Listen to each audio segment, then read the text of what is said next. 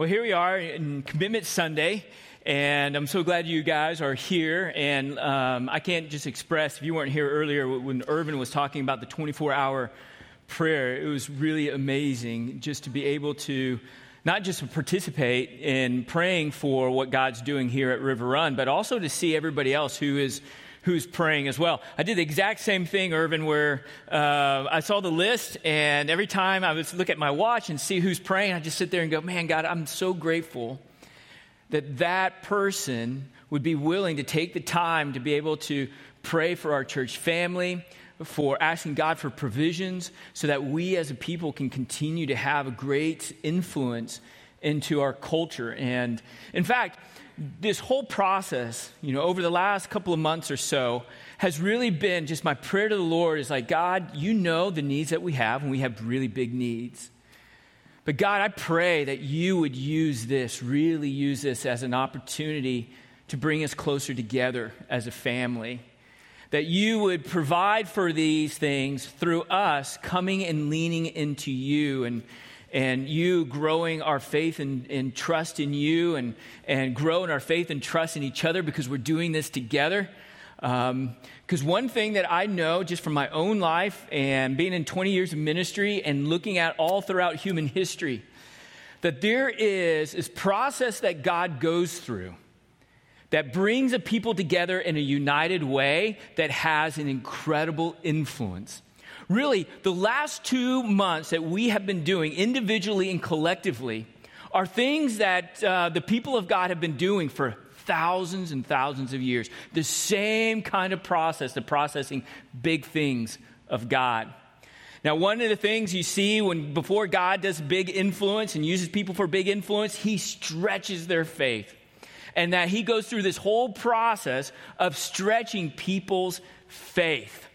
And then through that, there's a process of how he goes about stretching our faith and growing our faith so we can get stronger and we can have more influence. The three kind of phases kind of go like this. The first one is that moment where you're just listening to God and God speaks into your heart and your mind to go and do something. I call it the brown paper bag moment. You are not stretched by God until God speaks into your heart and you're kind of like, oh, where's the brown paper bag? You want me to do what? You want me to have that conversation? You want me to spend my time doing what? Where? You want me to give up what? For who? It's a brown paper bag moment. When you look at throughout human history, there are times in people's lives where God says, hey, this is what I want you to do. And they're like, what? And then it moves into the second phase, that second moment. And that second moment is that moment where you kind of go, all right, okay, I will do it moment. I will do it. Trepidation, scared, but I'll do it. And then there's a third piece to that, the last moment about that. And that is, God, you did it. Wow. God, you did it. There is no, wow, God, you did it, unless we are people who go, okay, I will do it. And unless we are people who are willing to listen to God and hear God say, this is going to be huge. This is going to put you out of your comfort zone. It's going to make you feel a little nervous. It's going to make you feel anxious. But if you trust me and walk this out, then you will see the living God move in and through you. All throughout human history. God did that with the people of Israel. They were a people who were enslaved by the most powerful country at that time, which was Egypt. And they were grunts. They were not educated. They were just used as slaves to build the great empire of Pharaoh back in those days. God comes to them and he basically says to the people of Israel, come, follow me. And so they go, okay, we want to get out of this. We will follow you. And God leads them. And God leads them right to the bank of the water. God leads them right to this place where they can't move any further because then they're going to step right into the water. But in that moment in time, right behind them were a very angry, mad, vindictive, and very powerful military army. The army of the Egyptians. God led them to this place, and they had their oh crud moment with God. In Exodus chapter 14, verse 10, as Pharaoh approached, the people of Israel looked up and panicked when they saw the Egyptians overtaking them. And they cried out to the Lord. They can't go forward. They can't go backwards. And they're crying out to God. Now, one of the things that you see right off the bat is, when we are faced with big challenges in life, the common human thing to do is not to look to God, is to look at the challenge. And when we look at the challenge, that's when we become anxious and nervous. They saw the challenge, they looked and they saw the Egyptian army and they freaked out. They were not trained to be military people, but the Egyptians were. It's no different than the time when Peter had to figure that out himself. About 1,400 years, 1,200 years later. And Jesus is walking on water, and Peter sees him. He's in the boat and sees him there, and he says, Lord, if that's you, tell me to come out and walk to you. And so Jesus says, come out. Then Peter starts walking out. A wind blows, and what does Peter do? He looked at the challenge. He looked at the waves. He looked at the wind, and then what happened then? He began to sink. And so maybe you've experienced that in your life where you're like, God, you want me to do what? But you don't understand. I got this challenge and this thing, and this is how it's going to end up, and I don't know. I think, I'm scared. Well, you're not alone. The Israelites felt that as well. And they said in verse 11, they said to Moses, why did you bring us out here to die in the wilderness? Weren't there enough graves for us in Egypt? What have you done to us? Why did you make us leave Egypt? God, do you really want me to do that?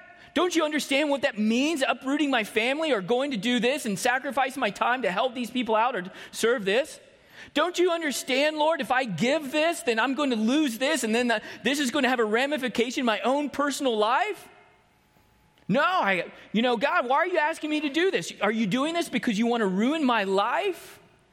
No, God doesn't do anything to ruin our life. He does things in order to strengthen us, to bring us out of a place of slavery into something more free. But in order to do that, he has to stretch our faith. And so they go on in verse 12, didn't we tell you this would happen?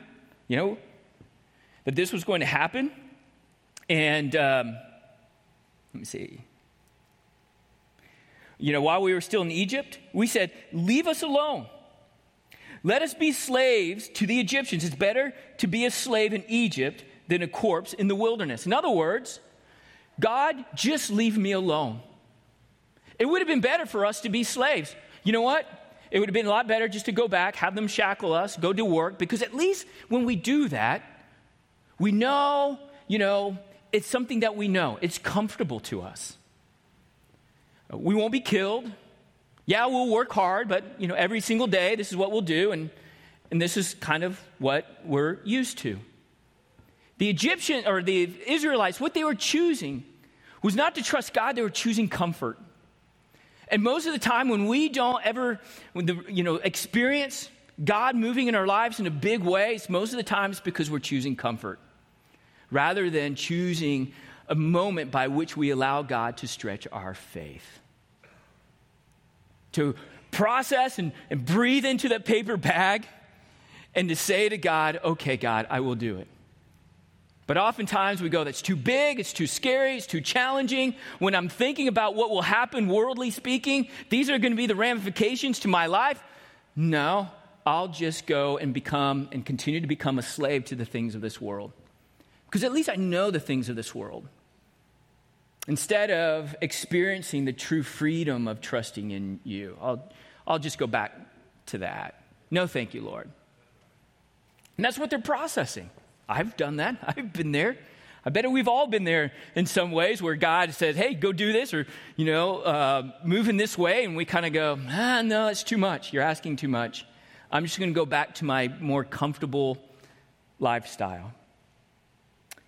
But Moses told the people in verse 13, don't be afraid. Just stand still and watch the Lord rescue today. And then later on, he just kind of says, be calm. Just stand still. Watch God move. And guess what? Moses had his moment. Moses got to this place because God stretched his faith. Y'all remember the burning bush? He was in a place where he just left Egypt because they're trying to kill him. He's out in the wilderness, getting away from everything, living his nice little comfortable life, doing little sheep. And God basically says, I want you to go back to Egypt, and I want you to tell Pharaoh, I want you to tell him to let my people go. And what did Moses do? He's in the brown paper bag. I can't do that. I don't speak very, very, very well. No. You got the wrong person. Bring somebody else. He's probably stuttering because he's nervous, right? And so, but what did he do? Okay, here we go. I can do this. I will do this. And so you see, God did it. And he had his wow moment. His faith got stronger. And now, through his strength of his faith, he's now telling the people of Israel, hey guys, just watch God. I was right where you were at. Just pay attention. Just trust him. This is your oh crud moment. But watch him work. Trust him. And so in verse 16, he goes and says, God says to Moses, pick up your staff, raise your hand over the sea, divide the water so that the Israelites can walk through the middle of the sea in dry ground. Now, there's a point where in our lives, where God will tell us that we need to step out in faith. When we think about all the things that we have here and the things that we need to accomplish here, God can give us all the money in the world. You know that, right? He can. He can give us all the money. Why doesn't he give us all the money? If he's a sovereign God in the universe, why does he not give us all the money?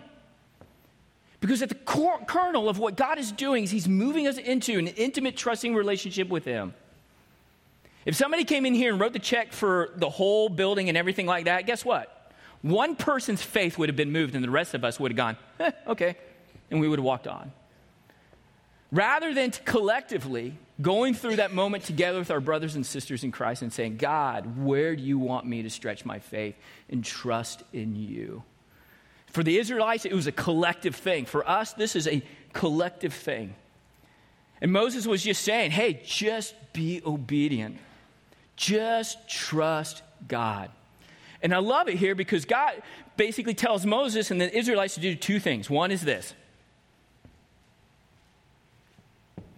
And the other thing is walk. God's going to do the rest. For us, it is just nothing more of life of just being obedient and saying, yes, sir. And allow you, God, to do the outcome of this. That's your job. Our job is just to say, yes, sir. And they do. He lifts the rod, the water is parted, and then they go, all right, okay, we will do this. So they go to the moment of, okay, I will do this moment. In verse 22, it says, so the people of Israel walked through the middle of the sea on dry ground with walls of water on each side. So when they're walking, there's no doubt that they're walking through really high water, and they're probably thinking as they're walking through this, this water can come right over us and just totally take us out. You don't think that was probably really nerve-wracking. And that's what stretching our faith does. There's times when we are obedient and we're just kind of like, okay, I hope, God, you know what you're doing, that the walls don't come in over us and just totally take me out. But what happens? They make it to the other side.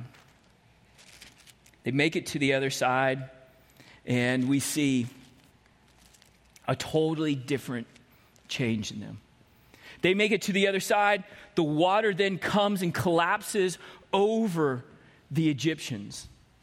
In other words, it's another way of saying, in that moment, when they stepped across to the other side and they saw God move, it was as if God at that moment took care of all their oppression, took care of all their fears because they feared the Egyptians, and God freed them into a new life in relationship with him. And that's what God calls us to. That's what, and Paul talks about in 1 Corinthians, that this was a baptism moment for the Israelites. It's walking through the water, that they are now immersed together as a collective whole into a relationship with God as free people. For us, what that means is God is unshackling the bonds of sin, the bonds of enslavement to the things of this world by which we walk through in faith in him, by which we come to the other side and we say, freedom. I am free from the need of money. I am free from the need of trying to control all the outcomes. I'm free from the junk and the sin in my life. I'm now immersed into a new relationship with God. And so you see this with individuals, and you see this collectively as a people of Israel. And you see this as us, as individuals and collectively as a people as well. And then verse 31, they have their, wow, God, you did it moment. So in verse 31, when the people of Israel saw the mighty power of the Lord, the mighty power that the Lord had unleashed against the Egyptians, they were filled with awe before him. They put their faith in the Lord and in his servant Moses. They wouldn't have gotten there unless they said, okay, we'll do this. They wouldn't have gotten there until they had their brown paper bag moment. But God brought them through that, and on the other side, they are like, man, God is amazing. And then chapter 15, verse 1, guess what they did? They praised the Lord. Then Moses and people of Israel sang his song to the Lord. This is our Red Sea moment. This is our Red Sea moment. I'm going to invite two people to come up, Lorena and Juan Delgado. Why don't you come on up here? And you talk about two people. The reason why I asked them to come up here, these are, Juan and Lorena have been part of River Run for a long time, and they've had quite a few Red Sea moments in their lives here at River Run and also just individually. So first of all, why don't you just tell me real quick, 20 years ago, you were here doing the capital campaign here, and you were a part of that. And Irvin, in his prayer sheet that he gave us for the 24-hour prayer, he did Proverbs 3, 5, and 6. He had no idea the significance of Proverbs 3, 5, and 6. Trust in the Lord with all your heart, trust in the Lord with all of your heart, and lean not on your own understanding. Tell me about Proverbs 3, 5, and 6 to y'all. It is a very important Bible verse. It's something that I use to guide my path. So in everything that we do, whether it's, our jobs, our children, just the everyday decisions that we have to make, I use that Bible verse, or we use that Bible verse as something to how we live our lives. Yep. And then what verse is pretty much right below you? It's actually down here. Right there? I wrote it on this stage. When? When we built this building. Yeah, that was your verse right here. And you told me that you did that in order that this would be a place where we would trust the Lord, So tell us about a little bit more about, you had your kind of Red Sea moment really a couple of years ago, because Juan is also the owner of Panuzzo's, which I love calzones. It makes the best calzones, just by the way. But you had a moment where you had kind of this oh crud moment, even in your own personal lives, when it came to what did God want you to do at Panuzzo's? Was the at one point it was on Sundays it was getting really busy. We used to open for breakfast, and it got to the point where everybody was working, everybody was helping, people were calling out, and so we were not able to come to church. It was just Lorena and the little kids. And it was just, thinking about it and, what to do, because Sunday was a busy Sunday for us. And it was like 26% of our revenue. So it just came to my mind. I'm like, what if we close? And, so close on Sunday. So you're going to cut 26% of your revenue. And how did you respond to that, Lorena? Well, it's kind of funny because it was a surprise to me. I didn't even know about it. And so it was on a Sunday, and it was we had a dinner, a lunch, and the family was all there, and Kalina and him made the announcement that we're going to close on Sunday, and I went, what? I'm like, it's a really busy day. Do we know what this is? And so it was a surprise to me when they made the announcement. But I was so glad they did. So you're so glad you did. So you went through the process, like, what? Yes. So, okay. Because it allows your family to come and worship the Lord and spend time as a family. And then what did God do through that? Well, a lot. It was just amazing how we were all, able to come to church, spend more time with the family, the birthdays and any celebrations. So it's just been a blessing. And not only that, but I'll say probably about 5 or 6 months later, our sales were up to what they were before. So throughout the week, sales increased. So tell me that moment of just like, wow, God, okay, you're doing this. It's just crazy when you sit there and think about it. They did this actually on Easter of what year was it? I think it's been 4 years. But it was Easter. It was Easter, yes. And just to sit there and see him bring us through all of that and then to increase it, that's the trust. So when you have experiences like this, it starts to build that foundation and you trust at the next level and the next level. And now it's like, it doesn't even feel scary to us anymore. Yeah. So you saw that at the building of this building and being part of that. You saw that through a personal decision on your family to trust God in that moment. And you've seen God work through both of those, really.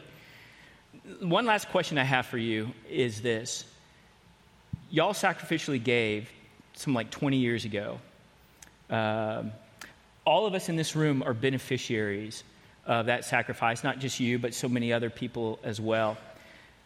You didn't know what was going to happen, what was going to happen in this place and all the things that would happen here. Now that you're 20 years on the other side, how does it feel to know that all of our lives here have been impacted really in some ways because of just stepping out in faith, even that 20 years ago with the other river runners? You want to take some of that? Well, it's just amazing. And, when I hear Sid talking about 800 baptisms, and it's just amazing all the stuff that happened and having faith that God will do it. Like Pastor said, it is kind of scary when you commit and you still have bills to pay, but God is faithful. I can tell you we made our commitment and we never had a problem paying the bills. So it is amazing that there is another opportunity for us to stand up and make it happen again. Who knows, maybe this time will be 1,000 baptisms. Maybe, the changes that you will do on the community will be just amazing, and just trust in the Lord, and He's faithful. I do have one recommendation. Yeah. Write the check first. Always write the check first. God likes to be first. That's where the trust really comes out. Because when you do it the other way and you pay the bills and then you try to write the check, it does not work out as well. God's math is different.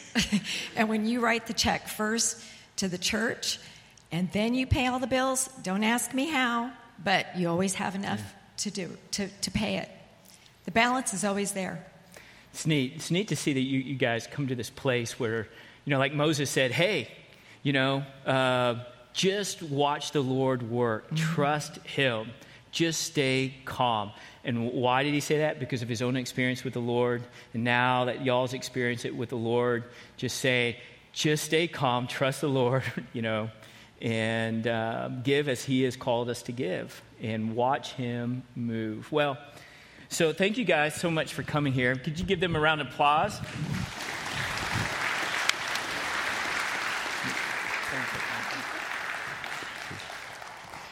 So now we're at our point where we are going to make our commitments.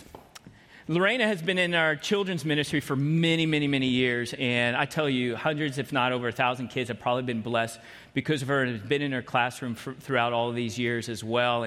And one of the things that our kids have been doing, and she's been helping out with the other kids as well, is to be a part of this. We want this to be a family moment, not just a cash moment, a roof moment, or whatever, but to be really a family moment. And in River Kids, they've been praying for our church. They've been writing posters and making posters. If you don't have any kids, spend some time, go down the hallway, and you'll see them write all sorts of designs and posters on there. One of my favorites was drew my attention to it was Orion's that says, "We can do this." We can do this. To have faith as a child, we can do this. And so they have been, made little churches, and they have been putting some cash and some money in there in order to help the church as well. And so they're going to come up, and they're going to give their commitment and give their gifts to the Lord. And they're in this little church box over here that looks like River Run. With someone mentioned, it looks like River Run. It doesn't have a roof on top of it. So what they're going to do is they're going to come. They're going to put their offering in there, and they're going to get 2 ping pong balls. The orange ping pong ball represents us, River Runners today. The white ping pong ball represents the not yet River Runners. 20 years ago, the Delgados and some of y'all, you were the orange ping pong ball 20 years ago. And we were 20 years ago the white ping pong balls that are now, because we were here and their generosity and their gifts, are now that orange ping pong ball. So they're going to come in, they're going to give their gifts, they're going to put the 2 ping pong balls in this little thing right here to represent our church, to express that we're doing this in order to have an impact into the next generation. Father, I thank you so much for our kids, and I pray that you would pour out your provisions here, so that here at 141 River One Point, we can have more Bible hunts, that we can have more Capture the Flags on the land, that we can do more VBSs, more big events for our kids, that we can have a space for our kids to come and hear the gospel, Lord. And so, Father, as they give their gifts, Lord, I pray that this would be a moment in their lives as well, that they would see you move in a fantastic way, that would lay the seed of faithfulness to you at such a young age. It's in your Son's name I pray. Amen.